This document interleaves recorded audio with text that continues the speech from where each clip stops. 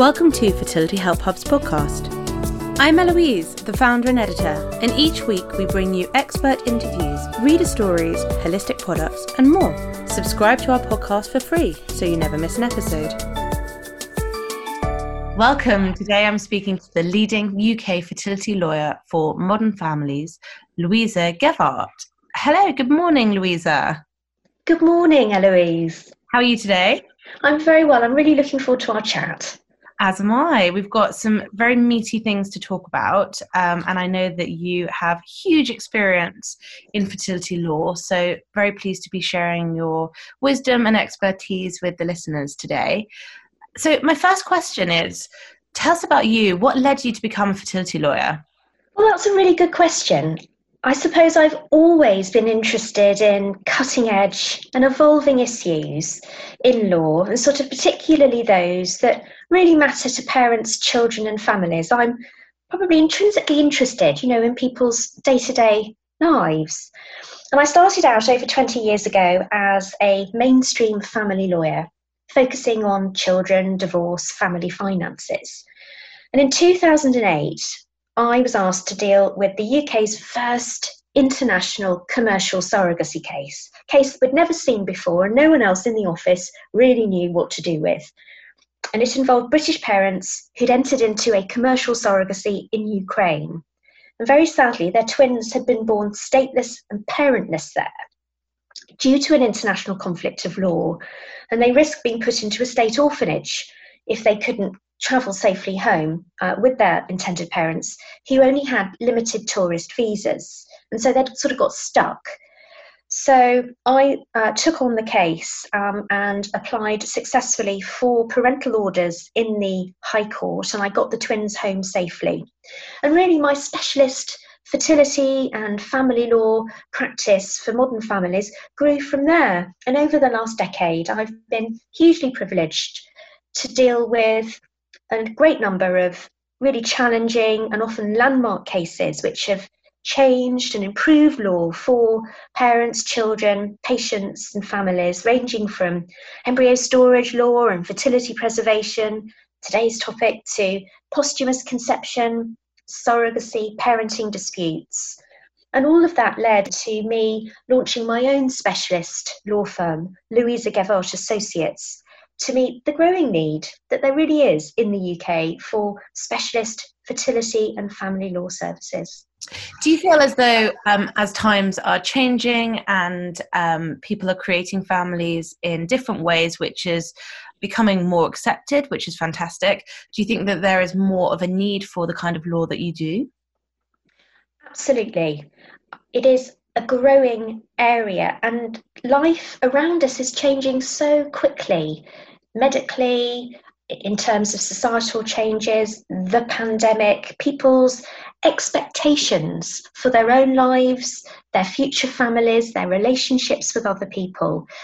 And I think the fact that it's getting harder and harder to get on the property ladder, people are spending longer in education, people are finding it harder to feel confident financially to start a family or to settle down with somebody or go it perhaps as a solo parent, that what's happening is we're delaying parenthood. And whereas in the 70s we were seeing, the average age of first-time mum in her early 20s, that's now early 30s, and it's rising. And the average age now of somebody who's having IVF treatment is nearly 35 and a half in the UK. And so all of this is pushing our biological clocks, and it's really beginning to build up into a bit of a fertility problem, a growing fertility problem here in the UK. And of course, that means more people are needing to access fertility treatment and help to build modern families. And that in turn is driving demand for expert and specialist fertility law services. That probably leads us on to the next point, doesn't it? Why people are starting to, or, it's becoming more commonplace to preserve fertility and to freeze eggs. Yeah, you're absolutely right. I mean, fertility is fragile. It's really precious. And I think, it's important for people to know that it can be lost or impaired at any time. Our fertility represents our biological legacy. and our ability to have our own biological children, and it can be lost in a minute through illness, accident, or death. And that applies not only to our own fertility, but also those of our loved ones. And it needs and it deserves greater consideration and protection. It always seems slightly ironic to me that we spend lots of time and energy protecting other aspects of our life, but invest often so little time and energy on protecting our fertility.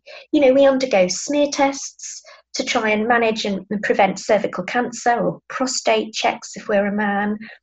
We have regular breast checks and mammograms. We're busy taking out life insurance policies and critical illness cover. We spend time and money buying buildings and contents insurance and car insurance. And yet often we don't think to take steps to actively protect our fertility. And fertility in women fundamentally declines with age. And women are subject to a particularly aggressive biological clock and the pressures that are associated with that. And on top of that, fertility can be lost through cancer and the life-saving treatment that often it needs, through medical negligence, sadly. And there are people who have impaired or absent fertility, perhaps through, lack of healthy sperm and absence of a womb if they weren't born with one. Perhaps they get premature ovarian failure. And of course, there are then those people who are looking to transition their gender, all of whom need to think carefully about fertility. And so it's not something we should take for granted. And it is really something to reflect on carefully. That leads me to the next question, which you've kind of just touched on now. What are the different kinds of fertility preservation cases that you've come across? I've been really fortunate to deal with a wide range of fertility preservation cases.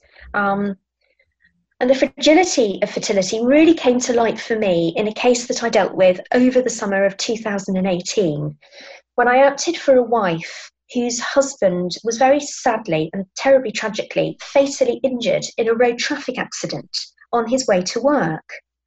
And the couple had been in the early stages of IVF treatment, and they'd had a clinic appointment and they'd had various tests done, but they hadn't yet completed all of the HFEA legal consent forms, and they were due to return a few days later to the clinic to do just that and start their treatment.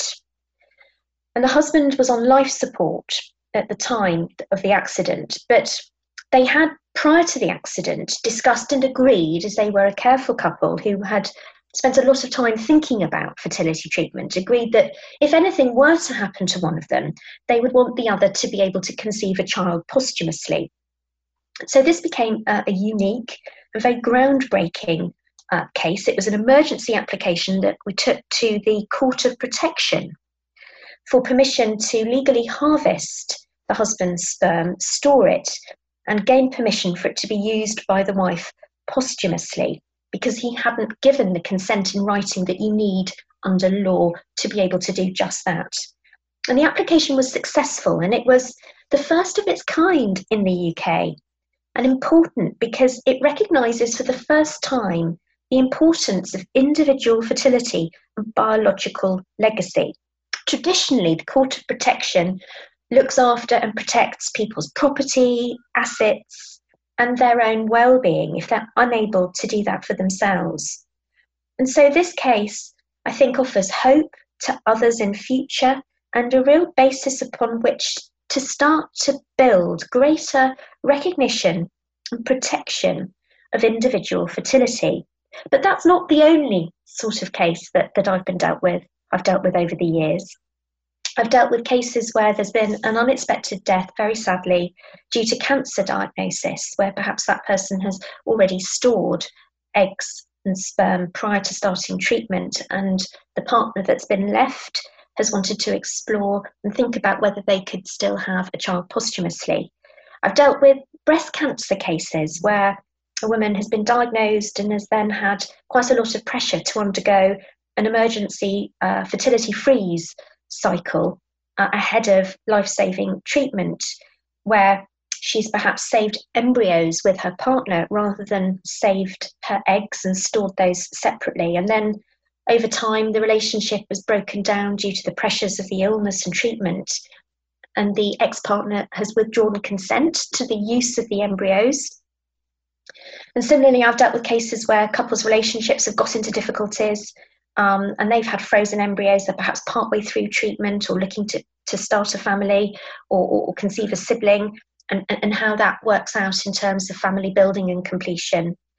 And also, I've in recent years dealt with cases where I've been brought in as an expert witness to deal with cases where there's been medical negligence, and someone's fertility has been lost, perhaps through misdiagnosis of a condition or disease, or an operation that's gone wrong. And it's meant that people have been left without the ability to conceive their own biological child, or perhaps carry a pregnancy and need surrogacy. So I've been brought in to advise on the law and the legal issues around that, and to help support claims through medical negligence for fertility preservation and treatment costs. And I'm really pleased to say that I played an integral part in a landmark decision that came out of the Supreme Court in April this year. So it's only a few months old, where the Supreme Court ruling for the first time ruled that where there'd been a misdiagnosis of cervical cancer for a young woman that rendered her unable to conceive with her own eggs or carry a pregnancy, she should be entitled to claim fertility preservation and treatment damages for donor eggs and fertility treatment and commercial surrogacy in the US. And she secured a significant settlement for the fertility aspects of over £500,000 on top of damages for other medical negligence claim to help her build a family in future. And so we're going to see more and more focus, I think, on fertility preservation as people really begin to appreciate and see, what's possible and just how important and precious fertility is. Gosh, that's such a wide spectrum of cases. And I guess for being in such an emotive space, how do you separate your legal expertise and your professionalism with such heartfelt situations that you come across all the time? Well, my heart really goes out to anyone that's encountering problems. It's such an intensely personal and sensitive area of people's lives. And so I always try and draw alongside people and get to know people. And people rely on me to provide a professional service and to be as understanding, but as also thorough and objective. Sometimes a sense of humour is needed, and a level of care to look at not only the upsides, but also the risks and how those can be mitigated and avoided. And so it's really, I always take the view that it's a question of making sure that people's family building and the legal and practical action plans are tailored, and that I spend time getting to know what people want to achieve and understanding why that is the case, and then helping them understand what's possible and what's not, so that they can make informed decisions that feel right for them, and with confidence that they understand where the strengths and weaknesses are, what's possible, what's not, so that people have the best possible chance. All too often I find people come to me and they're in a bit of a heap. Their fertility treatment perhaps, or their family building efforts haven't worked, and they've unfortunately had quite a lot of short-term tries and protocols, perhaps at treatments where they've said, right, well, we'll just try this, and if that doesn't work, then we'll try something else. And I'm a huge believer in taking time as soon as people can to put together a plan A, and if necessary a plan B, and even a plan C, and to forward plan, because particularly for women where their biological clock declines, it's really important to make sure that you maximise and preserve fertility as soon as you can, so that if your first IVF treatment doesn't work, and perhaps your second doesn't work, or life gets in the way, you have a fallback position, and perhaps you have options that you might not have otherwise. Absolutely. And we've seen that, haven't we? I mean, on Fertility Help Hub, we recently published an article around egg freezing and how clinics have seen a rise in the number of people freezing their eggs due to COVID and a pandemic. What's your take on those trends, and why it's become more popular to do at the moment? Yes, that's really interesting. I've been giving some thought to this in recent days and weeks. And I first of all looked at what the trends were for fertility preservation pre-pandemic. And the main headline fact was that there had been a big uptake in egg freezing cycles, and that had reached almost 2,000 cycles in 2018. And with that, there'd been a big uptake in embryo and egg storage. It had gone up fivefold, according to the HFEA, to just under 9,000 freezing cycles in 2018. And that's a huge jump when you look at the figures for 2013, just 5 years prior to that, at 1,500 cycles. And 55% of patients pre-pandemic who were freezing their eggs in 2018 were single women. And 44% of patients who were freezing eggs were heterosexual couples. So I looked at that and I thought, well, that was interesting. And I thought, well, what's the corollary on thawing and using frozen eggs in fertility treatment? And of 88%, interestingly, of patients who thawed their own eggs were heterosexual couples, but it still reflected only a small group. There were only 615 cycles using thawed eggs in 2018. So the picture pre-pandemic, more and more people were freezing, but there hadn't been sort of a knock-on effect of all of those people yet thawing them for use in treatment. And the HFEA had reported that the rapid growth in demand for fertility treatment in the UK had begun to stabilise at around 68,500 cycles of IVF and another 5,500 of donor insemination cycles. So sort of 74,500 total treatment cycles in the UK, with an overall 23% IVF birth rate success rate. So there was some positive messaging, but it was caveated still with, there are still no guarantees with this.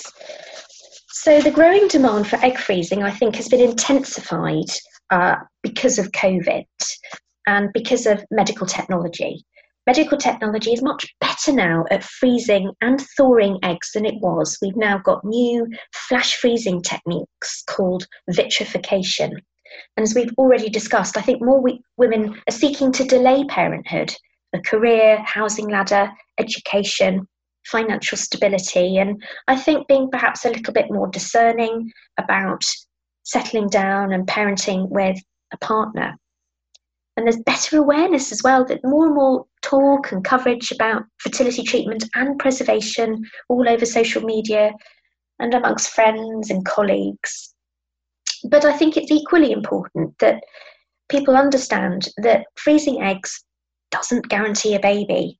It's not a guaranteed insurance policy. And the main influencing factor for egg freezing is age. Mm-hmm. And the age at which people freeze their eggs. And medics say the best time to freeze eggs is in a woman's 20s and early 30s, because egg quality declines after age 35. And according to the HFEA statistics, 4 out of 5 cases using frozen eggs is still unsuccessful. And in 2016, 18% of IVF treatment was successful using frozen eggs. And so there's still a way to go.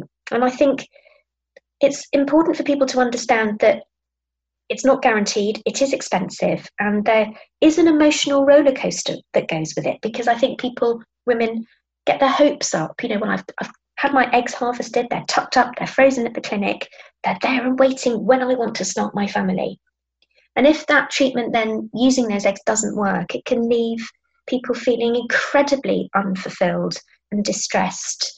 When people don't end up with a healthy baby and a biological child. Absolutely.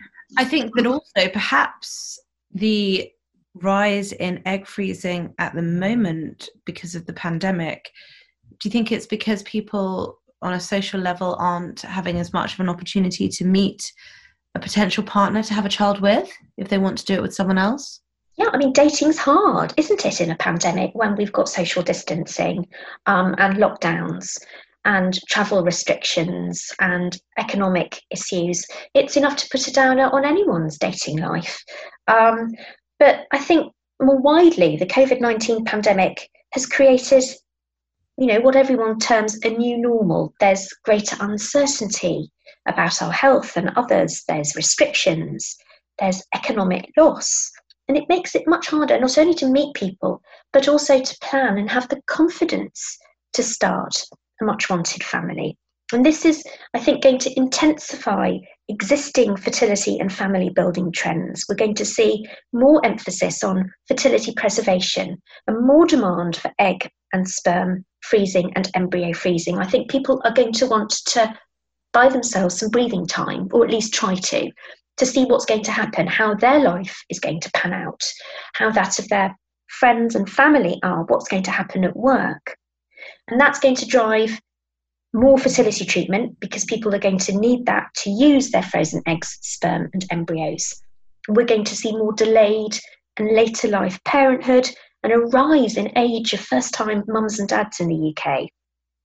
I think we're going to see more uptake of modern and diverse family forms. People are going to build their families differently, perhaps using more known donors, perhaps being solo parents, more uptake of surrogacy, donor eggs and sperm, and greater consideration, I think, on posthumous conception, because we've really been faced this year with huge loss of life and illness in a way that many of us have never encountered in our lives. And I think that really brings what was otherwise perceived as quite sort of unusual and rare into closer focus. And more consideration on the financial costs, not only of accessing treatment, but the cost of becoming a parent. And I think people will think carefully about the size of family that they want. And I think on top of that, people need to appreciate that we've seen declines, steady declines in fertility levels over the last 50 years, particularly across Western society.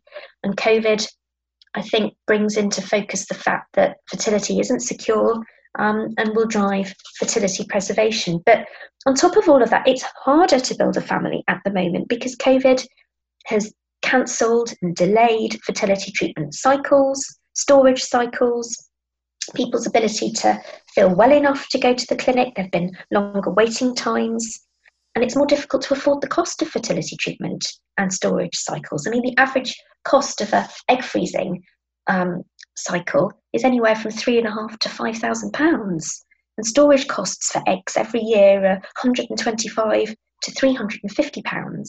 And then to use those frozen eggs, to thaw them and transfer them, it's another £2,500. And that's a lot of money, particularly for people in the middle of a global pandemic and those coming out of it. And people are worried, they're stressed and anxious about treatment, staying well, the emotional roller coaster that goes with treatment anyway, without all the additional stresses and worries brought about by a pandemic. And I think there's anxiety because people's windows, particularly women's windows, have tightened up to preserve their fertility. And this has become apparent for people who've got rapidly age-related fertility decline, perhaps a cancer diagnosis, or faced with an unexpected illness and death of a loved one. So there's an awful lot that's going on at the moment that's affecting people's ability to access treatment, think about fertility preservation, and get themselves into a position where it's even feasible.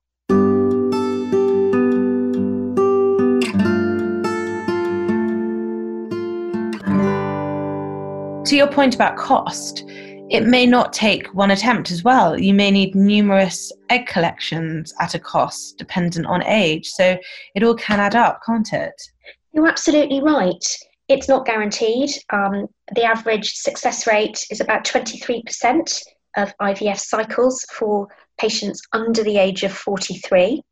And we know that the older the lady, particularly for egg freezing, the less eggs and the poorer quality they tend to be. So for some women of a younger age, they perhaps can collect 15 eggs, but not all of those will survive. Perhaps the freezing and the thawing process, perhaps not all of them will develop into embryos that are viable, and not all of them, if any, will successfully result in transfer. And of course, also with egg freezing, it is an invasive procedure. It does involve an anaesthetic and sedation, and there is a small risk of ovarian hyperstimulation syndrome, OHSS, which can be quite severe and even fatal in some very rare cases.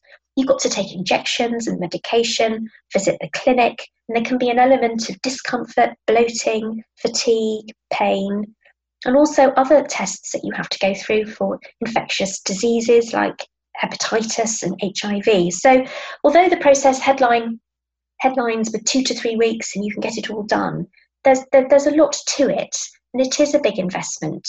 And it's a huge investment for anyone at this point in time. I used to have a colleague I worked with who froze her eggs due to age and hadn't met the right partner, or was in a new relationship, so didn't know at that point whether she would be freezing her eggs with his sperm or as eggs.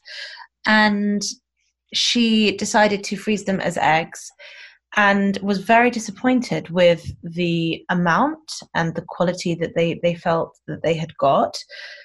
And actually this is not the case for everyone, but she's since ended up having a baby naturally with her partner and hasn't yet touched those eggs. So I almost feel like that was an insurance policy for her, but it ended up not being the outcome that she would hoped it would have secured, if that makes sense. And it is really interesting that you say that, because the level of emotional attachment, particularly I think women experience with the freezing and the storage of their eggs, can't be underestimated. And it brings into focus issues of storage and some of the legal issues around fertility preservation of eggs, sperm and embryos, and particularly storage limits. How long are men and women able to store their eggs and their sperm for that sort of perception? Well, I've got them, they're there if I want to use them and they're mine. And there's a growing consensus that the storage limits in the UK are just too restrictive. Standard storage terms in law are up to 10 years, unless people qualify for extended storage up to 55 years, in qualifying cases where there is premature infertility. And this can really cause a great deal of anxiety and stress for people, because women, of course, are particularly encouraged to store their eggs, if they're going to, when they're most fertile in their 20s and early 30s. But they might not be ready to use them when they're in their mid or late 30s. And then they are finding that there's legal pressure as to what to do with them. Do they either use them or lose them, in blunt terms? And that's really, really hard. Now, there's been a small extension in some cases of a further 2 years for legal storage of eggs, sperm and embryos for patients who were caught up in the first lockdown earlier this year, where fertility treatment was temporarily suspended and delayed at UK licensed clinics. And the corona storage regs for gametes and embryos came into force on the 1st of July 2020. And this gives an extra 2 years storage, up to 12 years standard storage. But it only applies to those patients who had eggs, sperm and embryos in storage at a UK fertility clinic on the 1st of July this year. And so those people that have stored after the 1st of July don't take the benefit of that extra 2 years. And to get that extra 2 years, that patient group needs to provide written consent from all the gamete providers in writing to storage up to 12 years, although that consent can be provided either before or after the 1st of July. And of course, issues around storage, and is someone prematurely infertile or not, and have they given the right consent, and how long have eggs and sperm and embryos been stored, can cause problems in a number of ways, because it disproportionately discriminates against women, and it reduces their reproductive choice.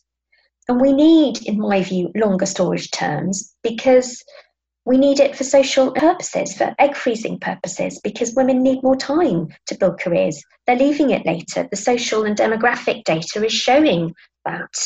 And so the law and the restrictions that apply around that seem outdated in terms of women's expectations and needs now. And there is an ongoing government consultation, interestingly, on gamete and embryo storage law in the UK. And on the 13th of May, so only a few months ago, the HFEA gave a written submission in response to the government consultation by the Department of Health and Social Care, saying that it recommended government consider increasing the length of time patients can store egg, sperm and embryos moving forward. So that's an area to watch. What do you think about the surrogacy legalities? Because I know they're very archaic, aren't they? Yes, I mean, I've campaigned for many years now for there to be reform of outdated surrogacy law. It's more than 30 years out of date, and it was designed as a last-minute adjunct to IVF law in the early 1990s, and it left intended parents treated in law as egg and sperm donors. Without legal status and rights for their much wanted child at birth.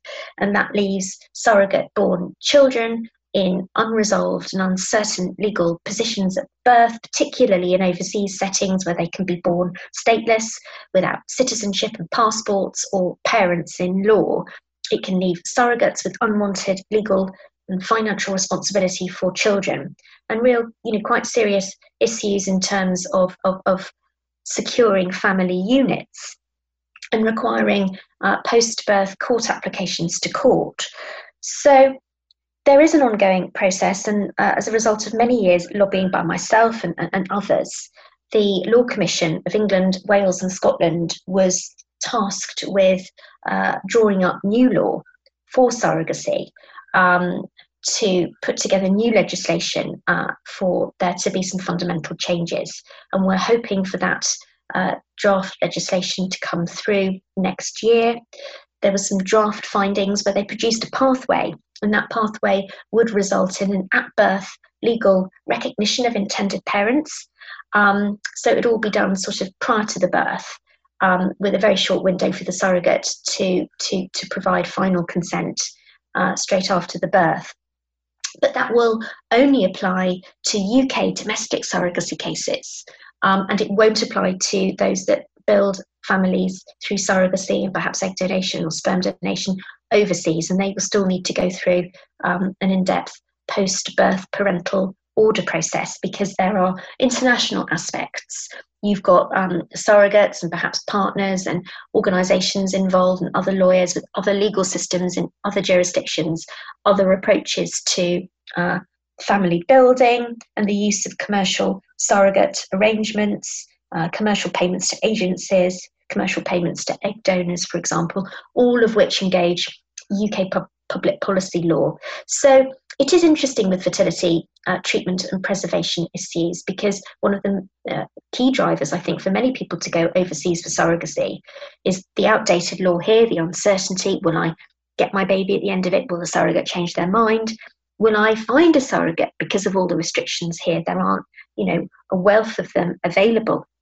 But also particularly for egg donation, because the ability to access donor eggs and there to be choice over that is limited here compared with other jurisdictions where they have commercial egg donor banks, where you can have much wider choice to perhaps find egg donors with same physical attributions, ethnicity, and availability. So the same with sperm donors as well?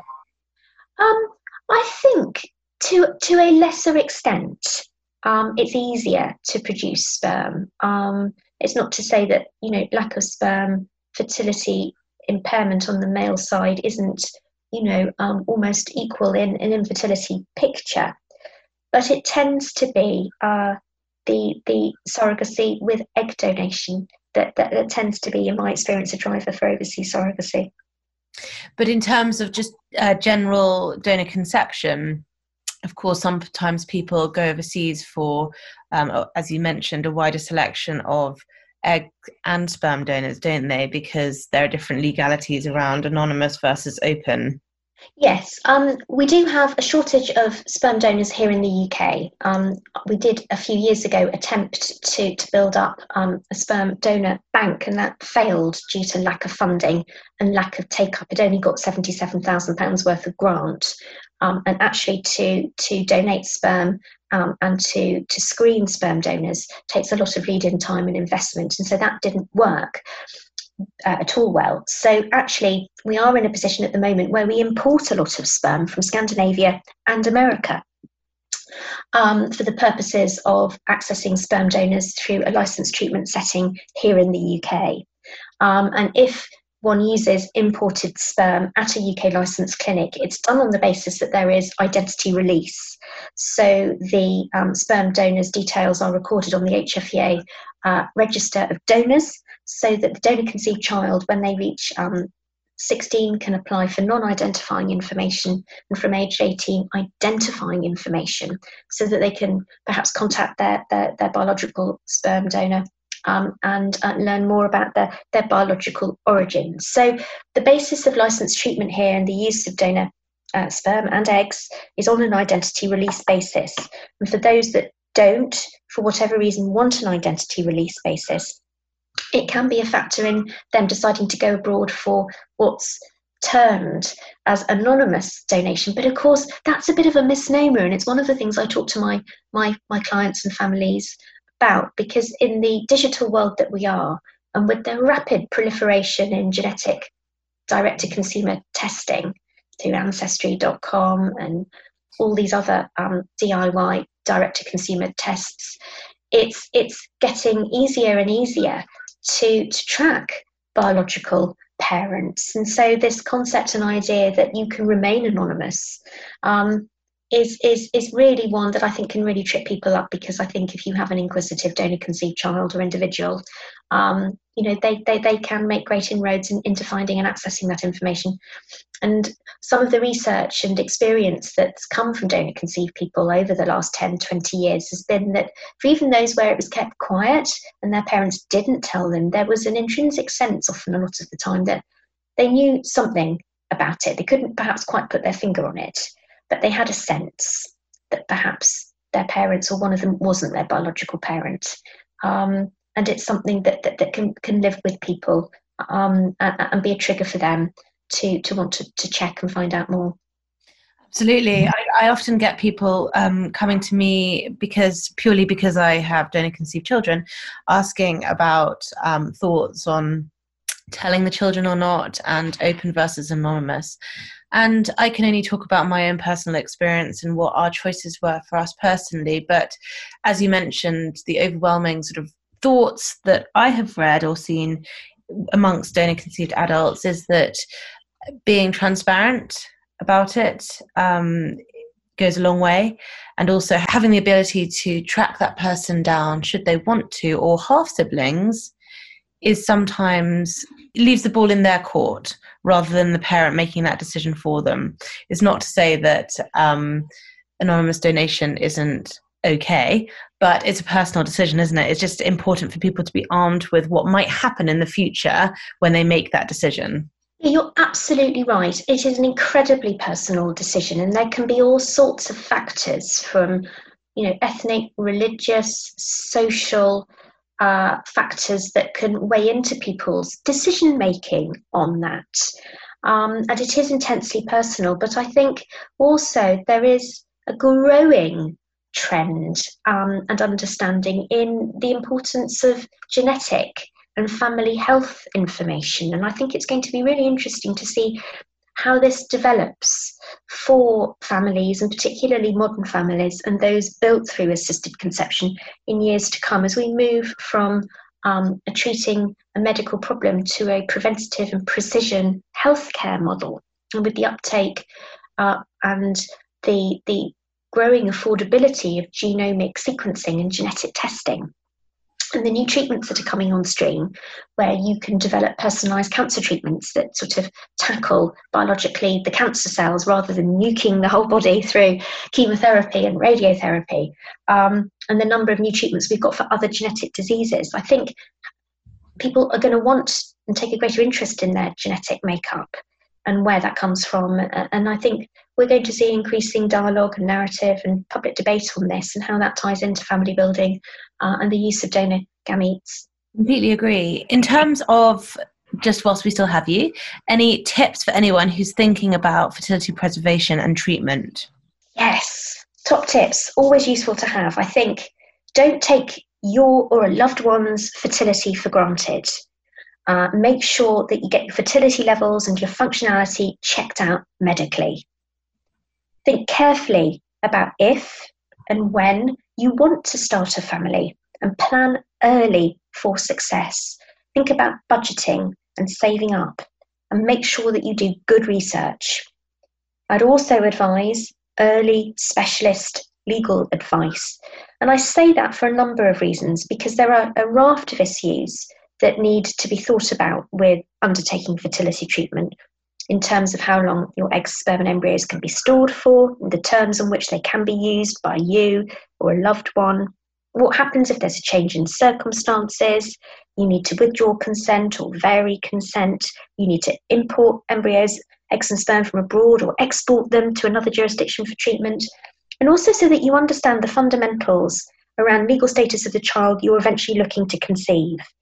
And that's in terms of legal parenthood, who goes on the birth certificate, who gets day-to-day legal decision-making for parental responsibility, who's going to be financially responsible, and what sort of legal rights and claims other parents or egg and service providers will have in relation to that child. And so good specialist legal advice can really help protect the welfare of parents, children, and families, and it can give peace of mind to people and help them make informed decisions, and it can help them put into place written agreements, whether that's a known donor agreement, a co-parenting agreement, a parenting agreement, and it can help them avoid the pitfalls before they happen and minimise the risks, so they can be a really proactive exercise. On top of that, I think it's really important to understand you safeguard the HFEA consent forms, that you make sure they're properly filled in and that you understand and they're tailor-made to you, and that people formulate proper action plans, not only medically, but also legally and practically for family building, so that you do have a plan A in mind. If that doesn't work, you've perhaps got a plan B and a plan C to fall back on, whether that's using your own gametes, eggs and sperm, whether that's using donor eggs and sperm, whether you're looking at surrogacy or a modern form of family building. I think that's great advice. Thank you so much for your time today, Louisa.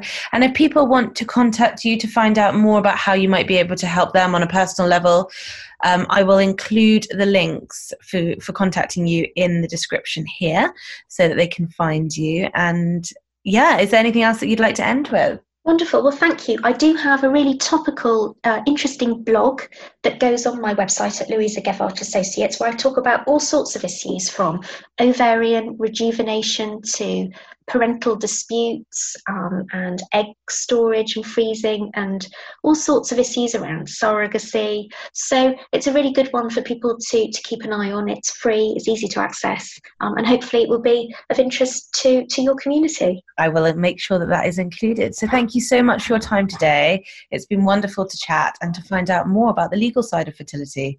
Thank you so much, Eloise.